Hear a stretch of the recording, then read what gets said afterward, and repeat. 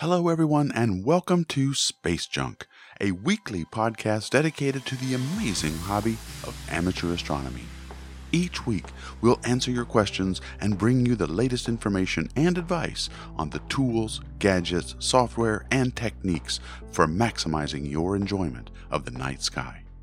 Your hosts are Tony Darnell from deepastronomy.space and Dustin Gibson from OPT Telescopes, a world leader in telescopes and accessories. Hello, everybody, and welcome to Space Junk, a brand new podcast dedicated to amateur astronomy. My name is Tony Darnell, and I'm from deepastronomy.space, and with me is my co-host and good friend, Dustin Gibson from OPT Telescopes. Hi, Dustin. Hey, Tony, this is good stuff, man. Exciting. I know, right? It's a brand new podcast that we are just taking the wrapper off of. And Dustin and I decided that we would like to get together each week and talk about amateur astronomy because it is a hobby that if you're not into it, you need to be. And if you're already into it, then there's more that you can get out of it. So we wanted to help people who were looking up every single night, either through their telescopes or with their naked eye, to enjoy the heavens and make a podcast. So I don't know. Dustin and I were talking before we started the podcast, and we felt like this first one should be about the challenges of visual observing versus imaging with cameras and telescopes. And so we're going to talk to you about that today during the podcast. We're going to talk about the pros and cons and which is better, visual imaging or visual observing or imaging through a telescope. So we're going to talk about that today. But, it also occurred to us, you probably don't know us at all. So we're going to take a little time and introduce ourselves. And so, Dustin, I guess what I think would be really cool is maybe tell us a little bit about were you always an amateur astronomer? How did you get into this field? And how did you become the CEO of one of the biggest telescope companies in the world? Yeah. So actually, no, not at all. This is one of those hobbies, though. I think you can probably agree with this, that it starts as an interest. And I think there probably aren't many people in the world that don't have an interest when they walk outside and they look up at the night sky. Even in a city, it still blows you away, right? I mean, I was in Nashville at the time, but you walk outside and that interest becomes something more at a certain point. And so maybe you invest in binoculars or a telescope or whatever it is, but then you realize that all of that empty space you're seeing isn't empty at all. And so you start to realize that you can, the better the telescope, the better the optics or the camera or whatever it is that gets you into it, you start to realize there's this entire universe around you that you can actually explore, that you can see and you can be a part of and you can take pictures of and share with people and the whole thing. And it becomes what was a hobby is now an obsession. And I mean, that's kind of the story, at least for me. I'm not sure really where you started, but so you started by just looking up and noticing that there was lots of cool stuff up there and wanted to know more. And so you bought a telescope company. Is that how that worked? Yeah. Well, one thing leads to another, and then you end up buying the company, right? No, I mean, it was a little bit, there was a little bit more to it, but I mean, basically what happened was I honestly thought, so yes, I had the interest in space. I've always had an interest in science, but, Jenny, my partner, my business partner here, has been an artist her whole life. She's a painter. And so it was really to inspire her. I thought, I'll love this if I buy a telescope, but if I buy her this telescope, it's going to inspire new artwork and new ideas for her because she was always staring up at the sky, right? And so I actually bought the first telescope for her. And it was her idea to hook a camera to it. And then that's when we were both just like, it's over. Like we're no longer doing the business we're in now. We're no longer doing anything else. We are now astrophotographers and we're all in and this is what we're going to do. So we moved to California and we started working at OPT and that was the goal. We just wanted to be around it. We wanted to be around the people that knew, and it took us all of about 8 minutes to realize that if you want to know about astronomy, the people at OPT had those answers. And so we moved out here just to be part of it and just to work with these people. And once we were here, we just fell in love with the crew, fell in love with the process. And as we started learning more, which I think is what happens with a lot of people, you start realizing what the possibilities are. And then all of a sudden it's like, I mean, you're hooked. It's unbelievable that this stuff exists. And we are literally the first generations living now that could ever, experience this stuff the way we do. I mean, we're taking high-res images of deep space for fun in our backyard. There are no generations that can say that other than the ones living now, And so I just thought, this is something that is not only a blast and incredibly, addictive, but it's unbelievable that it's even a possibility. And so, when Craig wanted to retire, the old owner of OPT wanted to retire. It was an easy decision for us. This was already home at that point. So, and then that became an opportunity that let you get the company. But I'm curious about what your story with Jenny, though. Did it work? Did the buying of the telescope actually enhance her or change her art in any way? Oh, absolutely. Yeah. I think that's what did she do before and then after she had a telescope? So sure. Well, we were both running a company in Tennessee in fitness industry, doing basically analysis for professional athletes, things along those lines, completely unrelated to space, completely unrelated. And, in her spare time, she had this art studio and she was painting, huge. We're talking, 12 foot by 20 foot type paintings on massive canvases, the kind you have to have, these gigantic ladders and stands to even work on. And so, it just kind of transitioned from what she was doing. She started working more with digital art, and then, she found astrophotography, and it just kind of took over both of us. But she still has a lot of her art. She posts things to Instagram and other places, but she's a phenomenal artist. And I don't think you can look at space and not be inspired, to be honest with you. Oh, that's true. And you bring up a good point about, so you came from the fitness industry, and I'll tell you right now, amateur astronomy is a hobby as many things, but athletic it is not. You are not going to be sitting behind an eyepiece losing weight. I can tell you that much. So unless it's really, really cold outside, then you may be burning a lot of fat just trying to stay warm. But that's true. Well, that's an interesting story. That goes from what the other business presumably was doing well, and then now you came over to this area, and you're killing it, man. It's just amazing to see this company what it's doing. I think it really offered a perspective that was needed, because it is so technical. Astronomy and astrophotography and just amateur astronomy, even, it's something that I feel like it was very helpful for us to be coming from the outside, because it's difficult.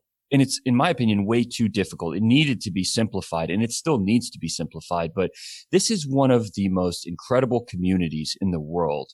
I've never seen anything like it. People just want to help each other. And you go to any club. I've been to just dozens of clubs across the country, just visiting and hanging out. And I've never been somewhere where they weren't just completely welcoming. And the only intention there for every person there is, how can I help? How can I contribute? And where else do you see that? Anywhere. I'm talking about internationally, no matter where you go with astronomy, it's always about helping people experience space and the universe in a new way. And that's unbelievable, right? So that community needs to be served in a better way. Right. And I guess I agree with most of what you said, except that the idea that that amateur astronomy is complicated, I don't know that it has to be. For example, the hobby itself can be absolutely as simple and unintimidating as going outside with a planisphere that you might spend, $10 or $20 on, and learning the constellations. That's amateur astronomy. And It's not hard. It just takes a desire to go out there and figure out what those patterns in the sky are. And so, and then you might decide, well, gosh, I really want to see that bright red dot that's up toward the south right now. What is that? And so you might look it up on Google Sky, or you might get an app out on your iPhone. And I guess that's what people use now instead of planispheres. Nobody uses planispheres anymore. That's those, for those of you who don't know, it's one of those, paper wheels that you get, and you line it up to the date and of the time and the time that you're going to go out, and then you hold it up over your head and you look up. That's what I used, but I just thought it was cool. I still like planispheres. People don't use those anymore. Now there's an app for it. Now you just hold sure. your phone up, and it'll tell you, this is Saturn. And then you get Hubble Space Telescope views of Saturn, and you can go to Enceladus and all this other stuff. Whereas before it was, you just got a little piece of paper, and that's Saturn. Or that's the Big Dipper, or whatever it was you were trying to find. Yeah. They're actually more helpful for constellations. So, my point is, amateur astronomy as a hobby does not have to be intimidating, and you can take it as far as you want, obviously, but you can also stop whenever you want. I can tell you now, 9 times out of 10, when you want to go outside observing, you're going to pick something that unless you're a dedicated imager, which we're going to talk about a lot more of that in the podcast, unless you're just dedicated to get these images out, you can just grab your little point and shoot telescope that you put on top of the hood of your car or a little Dobsonian or something, and just go look. I mean, it can be that simple, and it never has to be more than that. So there's lots of areas that you can enjoy, or levels that you can enjoy the night sky under, and we're going to talk about all of them. Well, that's one of the things I'm most excited about this podcast. And one of the things that when we started talking about it, I was immediately hooked, was just the idea that we can kind of unblur some of those lines, because astronomy is such a deep hobby, right? I mean, you start with, like you said, a planisphere, but you take it all the way into the semi-pro and then the professional level, and people are still doing these things for fun.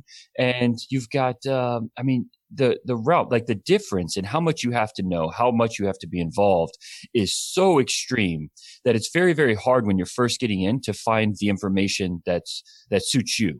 You know, as a true amateur jumping in and saying, like, I'm the person that doesn't know anything, but I want to get involved. I agree with you. You're absolutely right. But I don't think it's as simple to find the information. And that's the problem. Yeah. And I really like having an avenue here where we can say, this is for you. This is for you to find that information and to help you along your way and to progress in whichever direction you'd like to. This is for you. And you don't have to spend a lot of money. If you don't have it, you can still enjoy the wonders of the night sky in any kind of way that you can do. Because we want to promote you just getting outside and looking up, whether it be with equipment or not. So we're going to talk about all of that stuff in this podcast. I guess I want to just tell you real briefly that I got started when I was a kid. I was a big Apollo fan. I loved the Apollo mission. I was a kid when that was happening. And I actually started out wanting to be an astronaut. But I was quickly, when I looked up what astronauts needed to have as far as qualifications go, I quickly realized that wasn't going to work. So I wanted to be an astronomer from there on. And I was very lucky in the sense that when I went to high school in Boulder, Colorado, at the time the school district had a planetarium that was available for the school district, and I got a job after school as an intern working at the Boulder Valley Schools planetarium there, and I got to write planetarium shows. I got to talk to the public. I even got to give my own star party because they had a lot of telescopes already there. One of them was an RV6, a Criterion RV6 Newtonian reflector that just had a AC synchronous drive on a worm gear, and that was it. That was the whole thing. And I remember taking that telescope out and finding for the first time the Ring Nebula. I must have passed it a dozen times before I realized I had found it, because it didn't have a go-to. You didn't type in, show me the Ring Nebula, right. And boom, it slews over and gets it. I had to find the thing. And I must have passed by it. And I had like a 40 millimeter eyepiece in there. And so we're looking at about 30 or 40 power or something like that. And so I must have missed it a dozen times before and then I finally saw it. And there it was, the Ring freaking Nebula staring at me right back through all the reaches of space. And I was hooked from there on out. I found it. I couldn't make out, I put in higher magnification eyepieces, but the mount was so bad I couldn't keep it in the field of view. But that was my start in amateur astronomy. And I've always been partial to visual observing over imaging. And I think, I don't know, Dustin, that's a pretty good segue into our topic, right? Yeah. So before we dive right in, so you grew up in Boulder then. That's like one of the astronomy capitals of the country. Oh yeah, I lived in Boulder for 30 years, and I graduated high school from Centaurus, went to the University of Colorado, got my physics degree there, and I only moved out when I got a job at the Dark Energy Survey at the University of Illinois in 2007. So I lived there most of my time, and you're right, the night skies there are unparalleled. They are. Yeah. Well, that's not true. New Mexico has better skies. I'll just tell you flat out. Nobody has better skies in New Mexico. But it was gorgeous. Boulder had a lot of light pollution problems, and it had a lot of seeing issues because of the high winds there. But the star. I mean, all you had to do is drive 20 minutes out of town and go up to, say, Chautauqua or something like that, and the stars were so bright they would almost cast a shadow. I mean, it was just breathtaking. And that's still how it is here. I mean, we're in Carlsbad, California right now, right here on the coast, right between LA and San Diego. I mean, I don't know how it gets much more light polluted. You got two major cities, and I drive 20 minutes home and I can see the Milky Way overhead every night inland. It's amazing in California how you can get those skies so quickly. But yeah, I mean, the skies change everything. And I grew up in Alabama and then moved to Tennessee. And in both areas, we had so much sky glow. It was very difficult on the visual astronomy side to really appreciate without knowing what I was looking at. It would be very, very difficult to appreciate it. And yeah, I mean, I think we'll get that too. But well, on some level, visual astronomy is helped by light pollution, because if you've ever tried to find the Big Dipper in, say, a reasonably small town where you got light pollution, you can find it. You can see it because the 7 stars of the Big Dipper, at least, are bright enough that they can shine past a lot of the light pollution. But then you go out of town, you look in that same area of sky, and you see all these stars. You're like, what? And, you're like, you can't find it. It's like, well, I thought it was right there. That's a strange experience too, especially after doing astronomy for a while, going out to some of these dark skies, and I get lost. I still do. Mm-hmm. I get out there and you start looking up. Like, I have no idea what I'm looking at. And I've done this every night for the past 4 years. I have no idea what I'm looking at, but yeah, you get under dark skies and it changes everything because it just becomes a wall of stars. Yeah. Yeah. And I'll just briefly mention, I went to the Andes in Chile, went to the Blanco 4-meter telescope there at Cerro Tololo, and that's the southern hemisphere, and they build telescopes out there for a reason, folks. I mean, those skies are dark and they're dry, and there's not a cloud to be seen anywhere, and the large and small Magellanic clouds, again, like I say, they cast a shadow. They're so bright. And I couldn't find a single constellation. I'll just tell you straight up. I couldn't find a single one. I was looking, and I know all the northern ones. I don't know, right, and some of the southern ones, southern hemisphere, right, but I couldn't find a single one. It was that many stars. I knew what region of the sky I was looking at. Okay, well, that's north. I can kind of tell that's north, and maybe that's somewhere in there is the Big Dipper, but right. There's no way to not be overwhelmed looking at skies like that. Yeah, you know. There's no way not to be. But you don't need them. You don't need that kind of sky, as much as it would be great. And I think Dustin and I both would wish that was the kind of sky everybody had. We don't all get to enjoy that. And I mean, I saw pictures of you in the middle of Times Square with a telescope. What was that like? Yeah. So, I mean, we're trying to attack that problem, the light pollution problem, but, and that's probably a podcast all its own, I'm sure that's a pretty big issue, but, yeah, we developed a filter at OPT, and, it cuts right through light pollution. So yeah, we've imaged from Times Square, before I got thrown out by the counterterrorism unit. Yeah, they were like, well, they think it was a bazooka. Yeah, they didn't know. They knew I had these huge instruments that I didn't ask permission for, and just started setting up in Times Square with a lot of people, and it drew really, really big crowds. And yeah, we set it up and we started taking pictures, and it was one of those things where you could tell people looking at this stuff in Times Square just could not believe that, because you can't even see the sky. It's so bright. I mean, you got these huge panels everywhere shining advertising at you, and we're shooting right past it to get to emission nebulae out there, seeing this stuff. And yeah, it was an unbelievable experience, and we're doing a lot more of that just to show people what's out there. Wow, that is unfortunately also another sign of our times, I guess, that you got thrown out of there. But it was. There's a great picture of me getting a good talking to from right on its back. It says counterterrorism. But that's all right. That's all right. One for the team. Oh man. Well, I would like to have seen those images. I bet they did. Let me. I want to get to our topic, but did you post those images anywhere? Are they on your Instagram or what? Yeah. So I posted a lot of that on my Instagram. I've actually got the picture of the counterterrorism unit guy on everyclearnight.com. That's where we kind of set up this page for anyone that wants to post images. They can. It's called everyclearnight.com, and it's nothing special. It's just a place to post astronomy images and for people to go see other people's astronomy images. A lot of us at OPT use it. But yeah, you can see those pictures there. Wow, that sounds cool. Okay, so definitely check that out. Okay, let's visual imaging versus I keep saying visual imaging. Visual observing versus imaging. Yeah, me versus you. That's right. That's what we're talking. Yeah. All right, I'll do it. I'll take the visual side. I know you're the imager, and Sure. I'll take the visual side. So the point of this is we want to talk about which is better, right? Which is what are their pros and cons, and which is better. And I'm all right. I think it's a good idea. I will take the visual side, and here's why visual observing is better. First of all, it's easier. You don't got to learn a lot to do it. You can go outside and put in an eyepiece, and you're visual observing. It's also cheaper, unless you go out and buy a bunch of niggler eyepieces, which are tens of hundreds of dollars that you can observe with. Most people don't do that. They use the eyepieces that come with their Dobsonian or their Schmidt-Cass, whatever they happen to buy, and they just go out and observe. It also doesn't take as long to set up.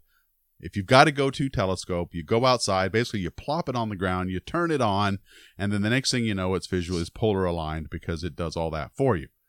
And then you put in an eyepiece and you type in M57 Ring Nebula, off it goes, and you look in the eyepiece. Oh, that's lovely. That's the Ring Nebula. And then now I'd like to see the Andromeda Galaxy. M31 Andromeda Galaxy. Enter go-to. And off it goes. You look in the eyepiece. Oh, that's really lovely. There's the Andromeda Galaxy. And I'd like to, I seem to have some light pollution here today. Let me put in one of Justin's new filters. And I put in a filter and I put my eyepiece in. Maybe adjust the focus a little bit. Wow, look at that picture or that image in my retina of the Andromeda Galaxy.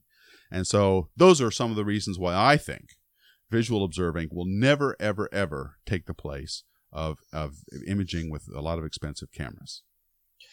Sure, I agree. I agree with a lot of what you're saying. I think that you could probably take it even further when you say it's not expensive. I mean, a lot of people, their hobby is taking binoculars out for visual. Yep. Right. And that's it. And I mean, that's one of the best ways to, especially if you can get to dark skies, looking around those skies that you can't figure out what's what and where anything is with binoculars. It's unbelievable scanning the sky that way. And, I mean, I'd agree that it is very, very simple. That's actually how I got started, right? Was the scope I bought for Ginny was a Dobsonian. And so I didn't know where to go for information. So I used it visually for a long time before we realized we could put a camera on it. And even then I didn't know how mounts worked. So I did all this hard work and calculations to build my own little equatorial platform to throw this thing on to try to track and everything. But there's something to be said for visual. I really, and look, I'm as far the other way as you can possibly go. And I'll get into that in a second. I mean, I don't even have an eyepiece at home. I don't have an eyepiece in my observatory. I don't have one at home. No. I don't have one anywhere. I can't tell you the last time, other than to show other people things like Saturn and the things that I feel like everyone in the world needs to see. Yeah. Don't you love being that guy that shows somebody Saturn through the telescope? There's nothing better. There's nothing better. People cry, man. They cry when they see it. They freak. They really freak. Oh my God, look at that. I can see the rings. And they really do freak out. Yeah. And so my friends at Skywatcher, they gave me a big Dob, a 20-inch. And so we used that visually to show people, here in the cities, things like Saturn and Jupiter. Jupiter's still my favorite by far. Looking at Jupiter, there's nothing that is close, in my opinion. Just seeing the moons, you can see the shadows of the moons on the planet. It's just unreal. Yeah, there's a lot more detail to check out. There's the bands, the red spot. There's a lot more fun things to look at. It's unbelievable. I think that's really probably, if I'm giving something credit for hooking me, it was probably either Jupiter or the moon through a big scope. But there's something to be said for putting your eye up to an eyepiece and knowing this is like, I am truly experiencing this exactly the way it is. It's coming through live right now. And this is, I mean, this light has been traveling sometime. I mean, if you're looking at something like the whirlpool, what is it? 28 million years that light had to travel at 186,000 miles a second. It's been on that long journey, and you're capturing that with your own eye through an eyepiece live. There's nothing. I mean, it's unbelievable. It gives you chills. I can't even talk about it without getting chills. It's true, because it happens, and you see that stuff, and it's so you're directly far connected to that. Exactly. At that moment. it's so far from our daily realities, living in the little bubbles we live in, that I feel like there is a lot to be said for visual astronomy, and I can't put it down at all. And if I'm walking past somebody that's got a scope, I always take a look. I do, but I mean, at heart, I am a photographer. It's what I love. I love the complexity. I love the challenge. I love pointing a camera into places where there is no light and doing a 40 or a 90-hour exposure and seeing in high resolution, high detail, high contrast, all of these things that otherwise people would never know exist, and I just think that it's a completely different process. It's almost a different hobby in a lot of ways, but, and you're right. It is generally more expensive. I mean, it doesn't have to be super expensive. A lot of people get started for around $500 with like a camera tracker. Cause I'd say most people in the world at this point have a camera, of some sort. They have a camera. And I've shot a lot of astrophotography with a point and shoot off the hood of my car with no tripod. And there's even astrophotographers using smartphones now. So you absolutely can. Yeah, you absolutely can. But what I love about astrophotography, beyond just the fact that I think that it's arguably the most challenging type of photography out there, is that it's a shareable experience. And it's not that visual is not, but if you think about visual, the way you're going to maximize visual, the visual hobby is you're going to take your telescope out to a dark site, and which usually means you're going somewhere very, very remote, and getting everyone to partner up and go meet out there is a challenge. So usually for astronomy events, getting 1,000 people somewhere is a really big task. And then you have the problems like, well, maybe it's cloudy or whatever happens, right? If the moon's you've always out got to there, have that contingency of what you're going to do. Yeah, with the clouds exactly. It's very difficult to share it in a meaningful way as far as, sharing it with the masses. And so if you're looking through an eyepiece, you've got one person looking at a time and experiencing that. And then once they leave the eyepiece, all they have left is that experience to describe to somebody. So the image is no better than their description of that image to anyone else, right? And maybe they sketched it or something like that, but ultimately it's their ability to describe something at that point that is going to be the shared part of that experience. Imagers can walk out and say, look what I saw. And they can say that 24/7. I can post an image to Instagram, something as simple as Instagram, and share it with 2 million people.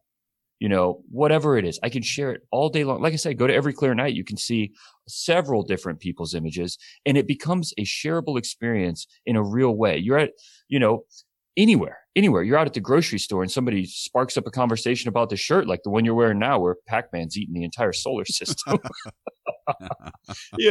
Somebody sparks up a conversation. It's very hard for you to say, yeah, I saw, I saw Andromeda, and let me tell you what I saw in the eyepiece. But for me, I pull out my cell phone and I say, look at Andromeda in high resolution. That's what I love about it. Yeah. That I've got something to bring with me to say, this is what astronomy is for me. And I guess in this day and age, I get it. I mean, we all need to share everything we do, from, the spaghetti we ate at the restaurant to, what our dog is sniffing at that particular moment. So we do share a lot of things. And of course, you're absolutely right that amateur astronomy is no different. You can share the latest photo that you've taken. But a lot of it depends, folks, I think, and this is important to me, on the kind of person you are. I don't like to share everything I do with everybody on social media.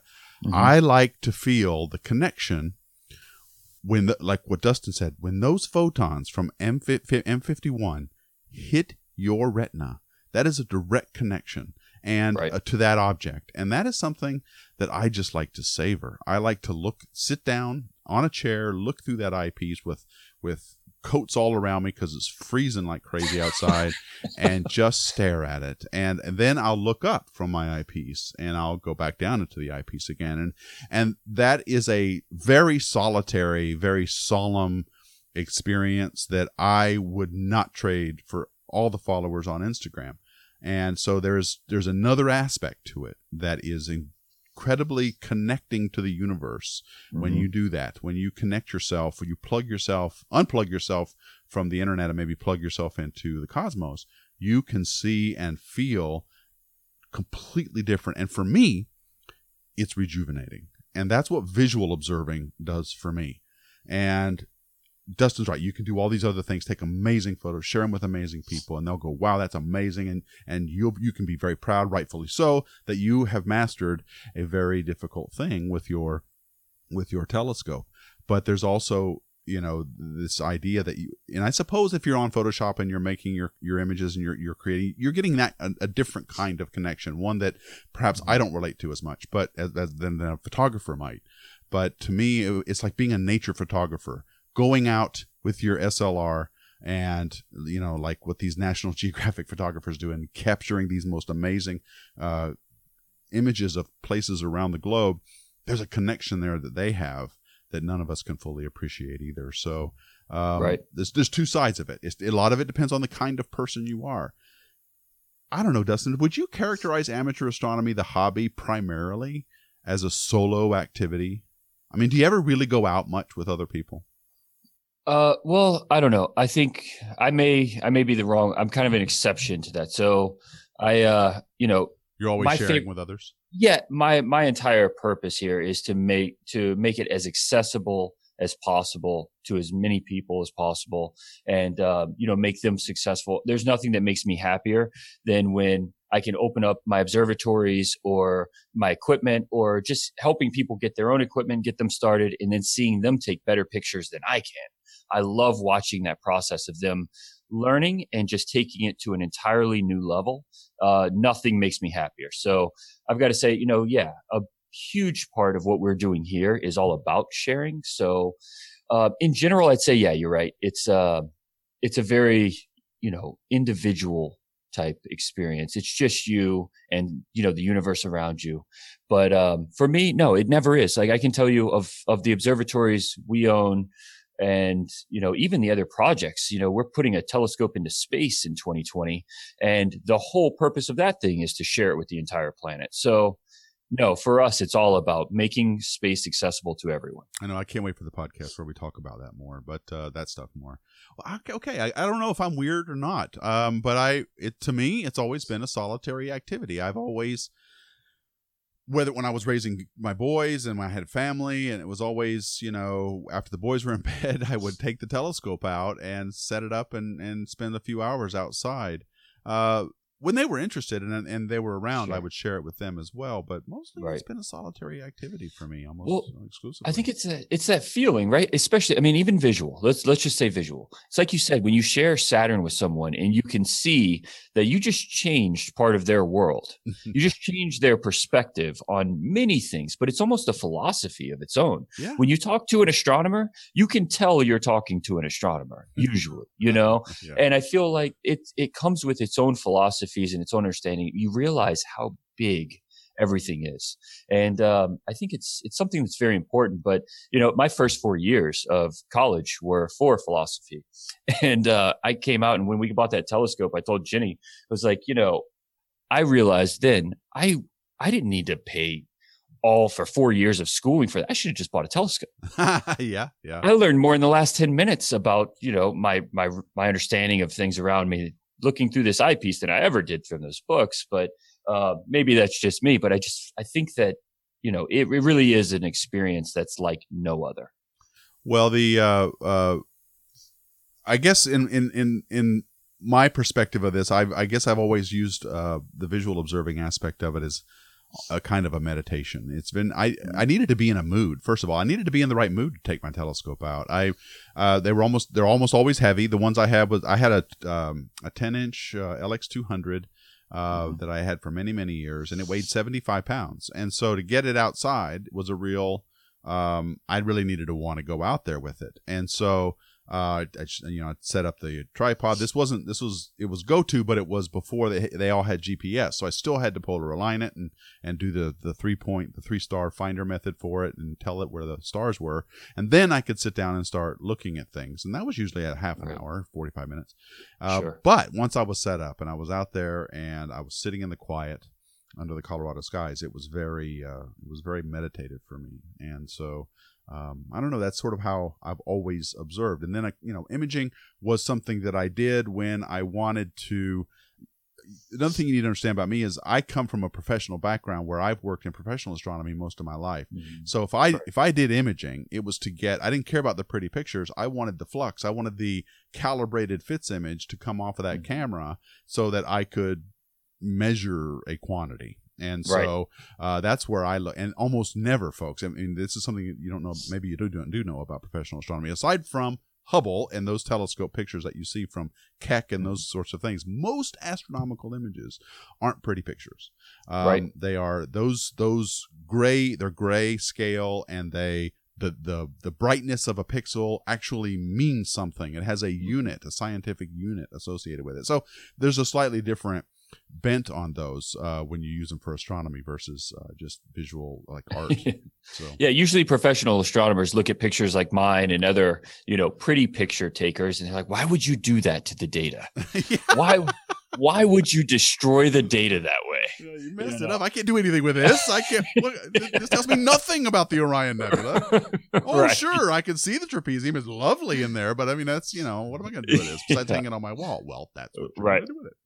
Right. Another thing about astronomers is they don't know much about the day-to-day motions of the night sky, and that's something you learn as a visual observer.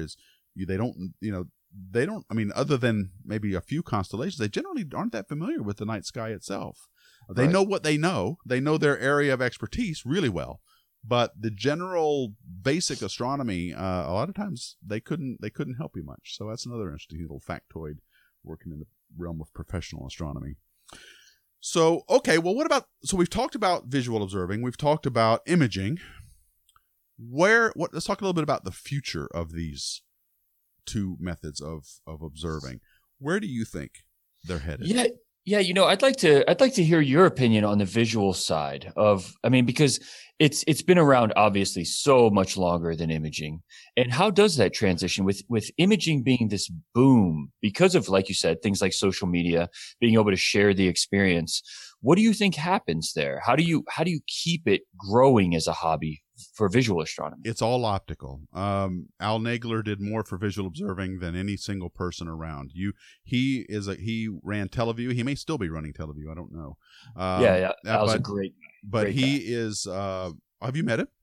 Oh yeah, he's a friend. He's a good guy. He's on my list. I need to meet that guy. We should get him on the podcast. Yeah, we definitely can. Everybody at actually David, his son, will be here, and I think next month he's going to be here for a few days. But Al visits OPT from time to time, and everybody at Teleview is amazing. Oh yeah, and so I mean he's an amazing person. He's one of the people I very much would love to meet because he invented an eyepiece design that gives you very high magnification and a very wide field of view. That's something you almost never can get. So the future of visual observing, while there's been many eyepiece designs already in place for decades that have really done a good job. Al Nagler's designs are one of them, where you get the future, I think, in visual observing is going to be in eyepiece design and optical coatings. I think that as light pollution becomes worse and as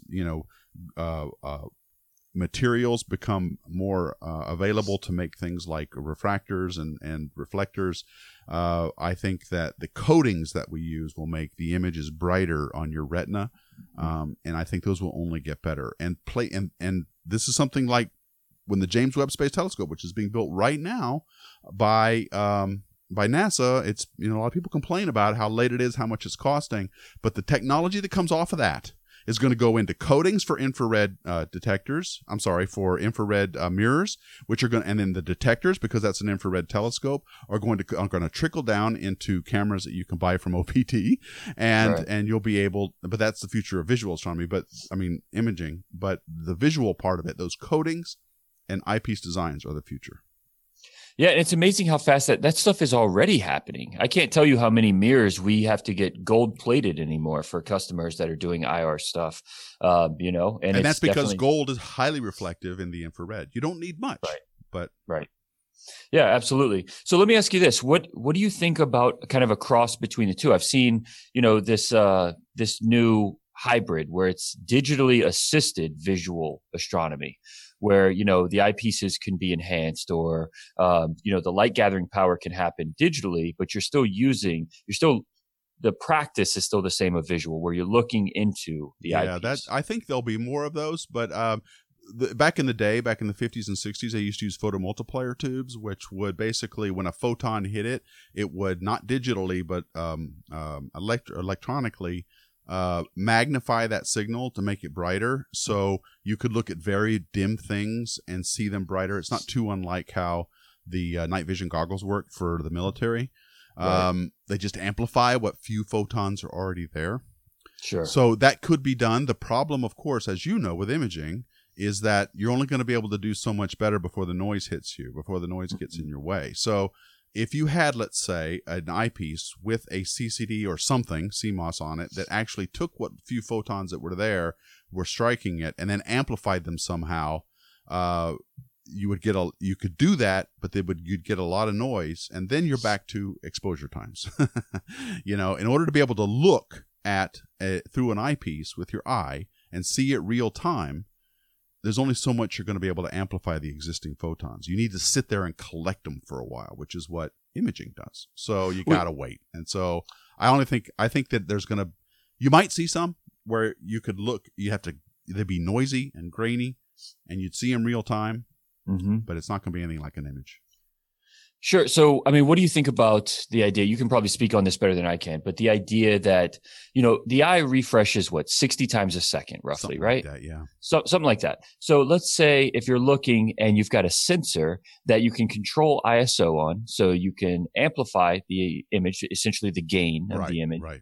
And then you slow that exposure down to, even instead of a 60th of a second, let's say a 10th of a second. Your eye wouldn't really pick it up as being like super laggy, but you could definitely gather a lot more photons. No, but the act of turning up the gain just made it really noisy. And so it would be very grainy. You're not going to get away with the grain, especially with things like thermal noise, because all detectors have this. They when heat hits them, they make noise, and that's just, you got to get rid of it.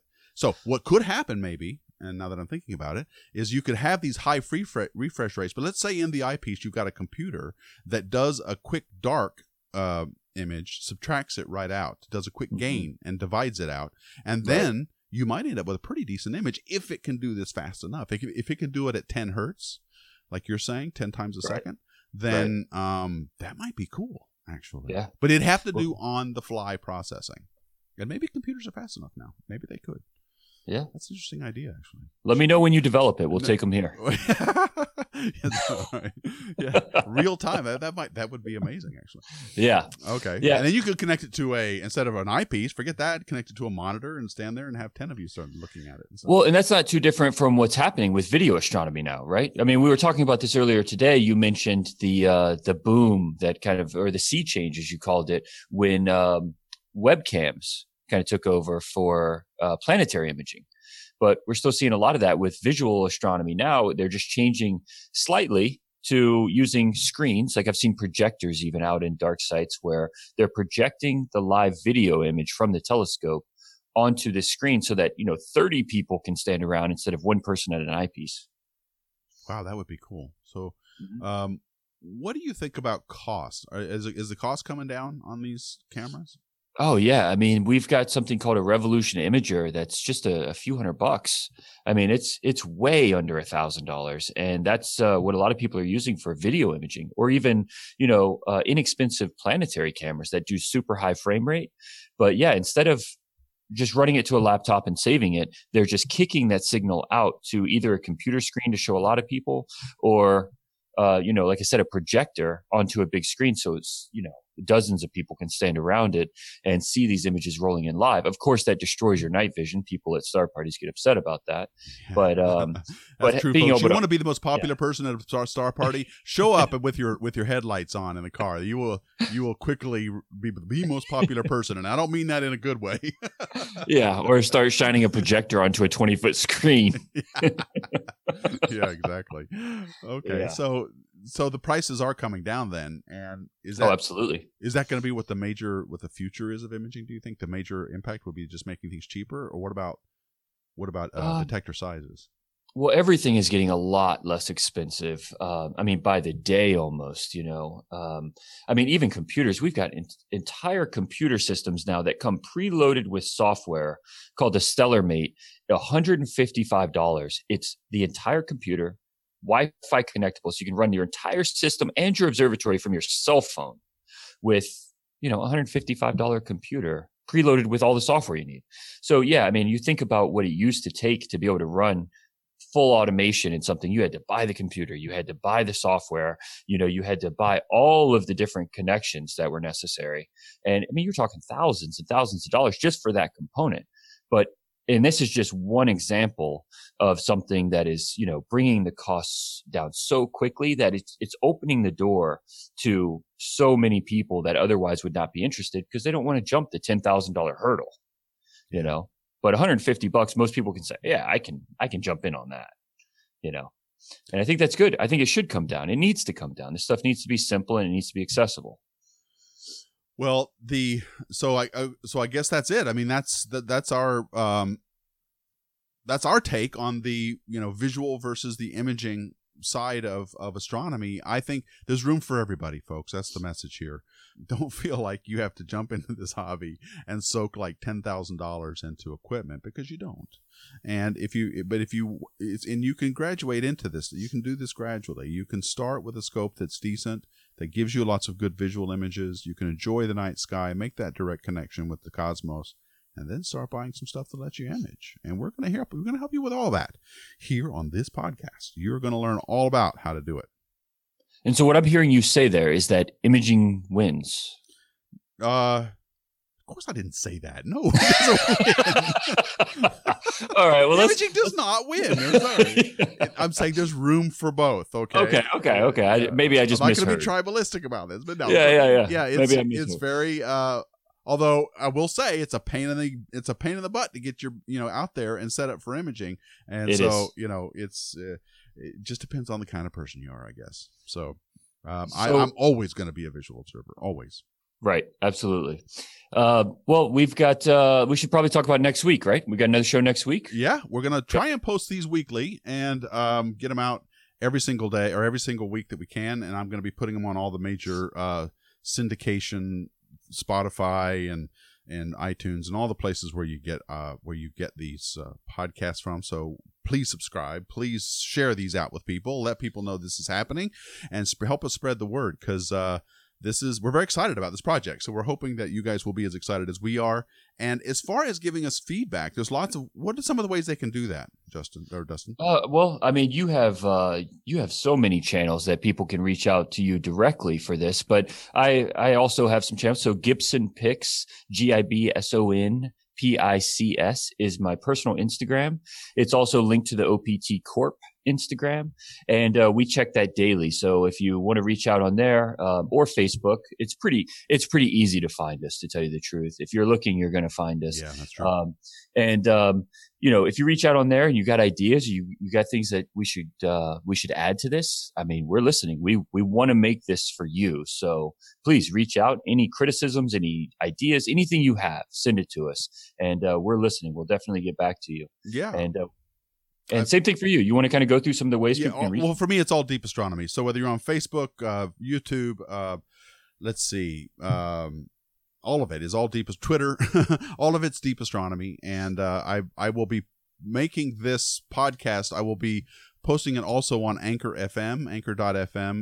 And that, what I like about that platform is that it gives you the ability, if you're listening on Anchor, to give us a voice message back, and we can include it in the podcast. So it's a way for you to leave a voice response. That's great. Us. So that's great. Check it if you're on Anchor, and please just do it. And we can also invite other people in to be in the podcast if you're on Anchor through their app as well. So it's a pretty cool way to go about it. Yeah, and please reach out. I mean, one of the responses I get from people are always the same on Instagram. It's always, "Hey, sorry to bother you, but don't feel that way at all. We want to talk about this." I mean, we're both, I don't know how I could be more obsessed with astronomy. I talk about it every second of every day. So yeah, reach out and let's get this thing rolling. All right, guys. Well, so definitely use those methods to get back in touch with us.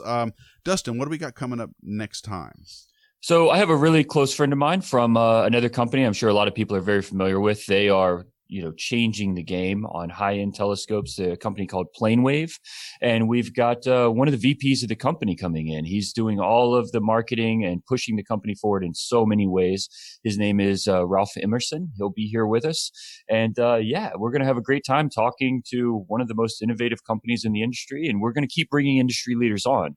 So we'll have different CEOs, presidents, just basically every company that we talk to. I know a lot of people are excited about it. We're going to have a lot of professional photographers, but next week we will have Ralph here, and he's a funny guy, man. We should have a lot of fun. Oh, good. All right. Well, that's great. So that'll be next time. On with that, I will go ahead and sign off. I want to thank you all so much for listening, and as always, keep looking up. Space Junk was produced by OPT Telescopes in Carlsbad, California, in partnership with Deep Astronomy. Please send feedback and questions to our email at hangouts@deepastronomy.com.